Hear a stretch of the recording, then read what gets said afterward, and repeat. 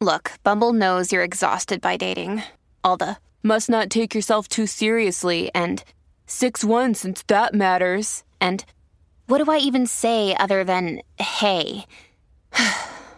Well, that's why they're introducing an all-new Bumble with exciting features to make compatibility easier, starting the chat better, and dating safer. They've changed, so you don't have to. Download the new Bumble now. This is Optimal Living Daily, episode 2180, My Wish for You, by Eric Teplitz of ericteplitz.com. And I'm your host and narrator, Justin Malik. Happy Hanukkah if you're celebrating and listening in real time. Today's article is from a brand new author to the show. I'll tell you about Eric right after the reading. But for now, let's hear our very first post from him as we optimize your life. My Wish for You, by Eric Teplitz of ericteplitz.com. The following is my wish for you, wherever and whenever you happen to be listening to this. May you be filled with loving kindness toward yourself and toward others. May you be healthy in body and mind. May you live with ease as much and as often as possible.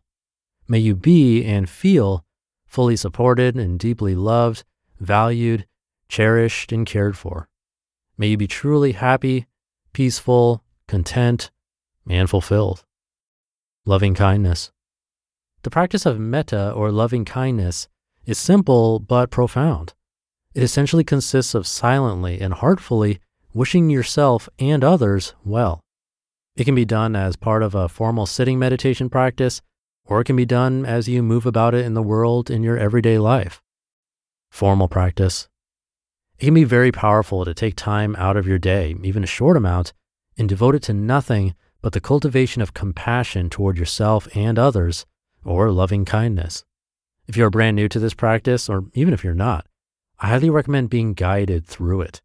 Probably the easiest and most inexpensive way to find a guide is to use an audio program such as one by Jack Kornfield, which I've recommended before and highly recommend once again. Guided meditation, 6 essential practices to cultivate love, awareness, and wisdom. The practice goes like this. Once you are in a calm and relaxed state, after sitting still for a few moments and perhaps taking several deep breaths, you focus your attention on simple phrases that you repeat silently to yourself. May I be happy. May I be well. May I be peaceful. May I be free from suffering. Use whatever words resonate best with you. Feel free to experiment and change them up from time to time as you find useful or helpful.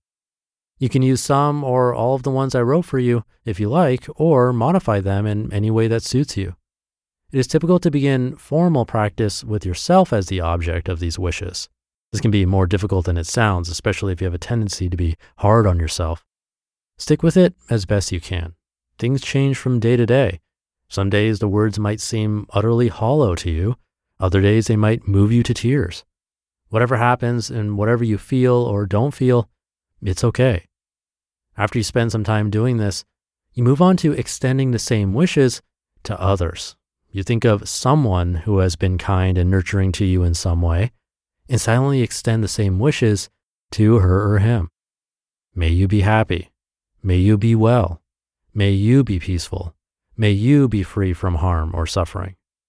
You then move on to someone you care about, perhaps a significant other or close friend, and silently repeat the mentioned phrases or your own variation of them, holding this person in your mind and your heart.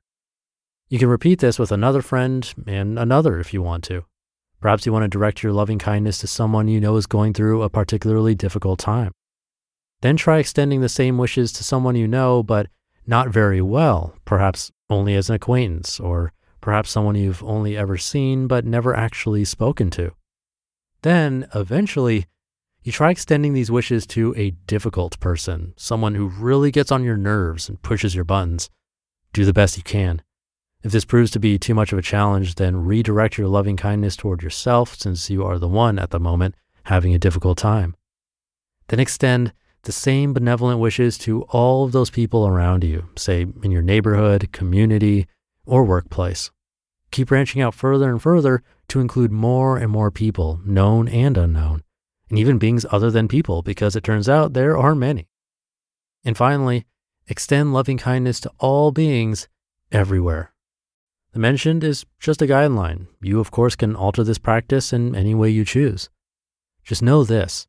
Hearing about doing this and actually doing it are two very, very different experiences. I encourage you to try it out for yourself. Experiment with it. Starting your day with a practice like this can set the tone for your day before you get caught up in the relentless pull of things to do. You can think of it as a means of calibrating or recalibrating your heart, of centering yourself, of setting a loving intention before you get distracted and then swept away by the activities of everyday life. Informal practice. During the course of your day, as you pass a stranger on the street, for example, you can silently wish him well. May you be happy. May you be peaceful. Use whatever language or word choice feels right, and to whatever degree possible, make it not just lip service, but make it from your heart. You can practice this anywhere and at any time. It's easy to do. It just has to occur to you to do it. Why do this? Why do this at all? Isn't it pointless? What impact does it have? Is it anything other than quite literally wishful thinking? Isn't the road to hell paved with good intentions such as these? It isn't possible for me to say with any degree of certainty whether or not silent wishes, whomever or wherever they are directed and however well-meaning, have any direct effect on the objects of these wishes. However, I will say this. In a world in which we are bombarded with stories of violence, turmoil, and suffering, can it really do any harm to wish others well, even privately? Imagine if everyone silently and sincerely wished each other well throughout the day as they passed one another in the halls, on the streets, or even in traffic. I'd like to live in a world like that. Even if wishing others well has no direct effect whatsoever on them, it certainly is bound to have an effect on us. At the very least, it awakens us in that moment to the reality that all beings everywhere have this in common. We all want to be happy, and we all want to be free from suffering. As we go through our days, it's all too easy to lose sight of this as we get caught up in our own goals, needs, and desires. Perhaps practicing loving kindness makes us treat others a bit more gently as a result. Perhaps it can be the difference that gets us to extend ourselves to someone else in a way we otherwise wouldn't have, out of the slightest bit of added concern for that person's well-being, in recognition of the fact that she seeks exactly the same basic things that we do. Such a gesture is bound to have some ripple effects. And again, imagine if everyone did this even just once in a while. How many heinous acts might be prevented if someone took the time to show a potential perpetrator that he was loved and valued, for instance, that someone cared about him? If practicing loving kindness prevented one such tragedy, think of all the needless suffering that would be avoided. While the practice of metta stems from the Buddhist tradition, it can be done by any person from any religious tradition or from none at all.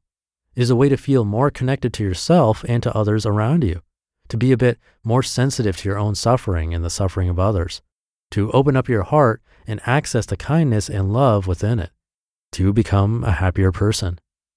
May you be filled with loving kindness toward yourself and toward others. May you be healthy in body and mind. May you live with ease as much and as often as possible. May you be and feel fully supported and deeply loved, valued, cherished, and cared for. May you be truly happy, peaceful, content, and fulfilled. You just listened to the post titled, My Wish for You by Eric Teplitz of ericteplitz.com. Thank you to Eric. He's had a lifelong fascination with human motivation, creativity, personal development, and living an inspired, rewarding, and positively impactful life, perfect for this show. He has recorded an album of original songs and started his own record label, acted on stage in community theater productions, backpacked over 500 miles of the Appalachian Trail, completed numerous marathons, triathlons, and more, volunteered hundreds of hours playing music for hospital patients, and a lot more. Come by ericteplitz.com to show your support. That's Eric with a C, and Teplitz is Teplitz.com. Now, metta or loving kindness meditation is one of my favorites to do because honestly, just nonstop focusing on my breath can become tedious. So if you struggle with the typical formal meditation practice, I would highly recommend giving this one a shot. I actually feel the most short-term benefit from this exact kind of meditation. When I'm done, I usually feel like I did something really positive. Whereas with regular meditation, I kind of come out feeling neutral, but I do feel long-term effects. So let me know how it works for you. Everyone has different results. Have a great day and Hanukkah if you're celebrating, and I'll see you tomorrow where your optimal life awaits.